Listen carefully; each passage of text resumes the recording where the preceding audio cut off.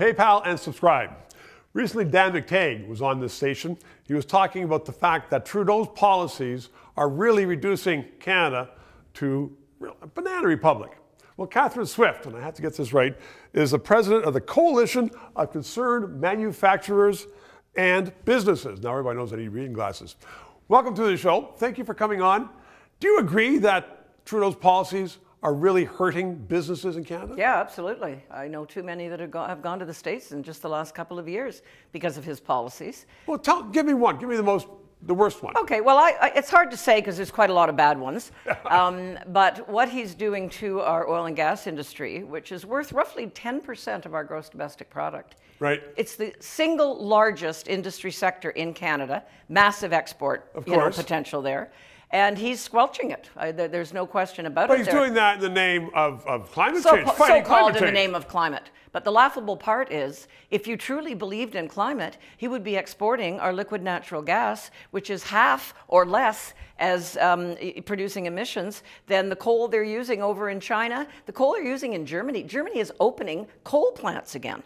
Yeah. Because they're so messed up with the whole Russian situation and so on. So you could actually bring tens of billions of dollars of value to Canada, which would help a lot of the people that are struggling with their cost of living right now, right. And still improve the global emissions situation. That's what kills me. It's contrary to the climate is what they're doing. So, I mean, is he a stupid man, or is he just so dictated by dogma that he can't change his mind or see the results? Because your members, if I understand correctly, are suffering as a result of his policies. Oh, totally. Oh, totally they are. And that's only one of the many ways in which they're suffering.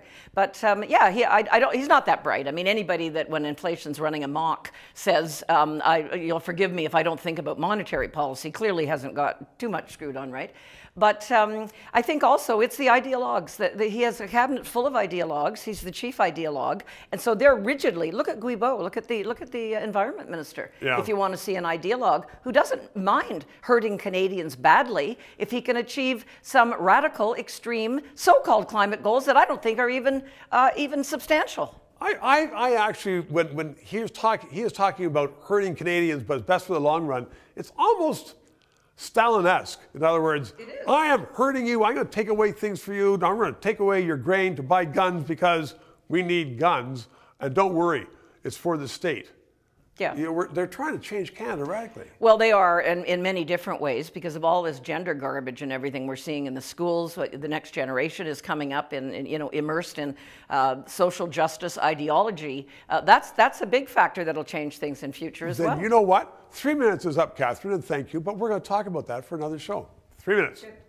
Liberties and freedom of speech are under attack in Canada like never before. So let's keep this discussion on the air. PayPal, write a check, and please include your address so I can write a thank you letter to you. And ask your friends, please subscribe. It's important to keep this on the air. And thank you.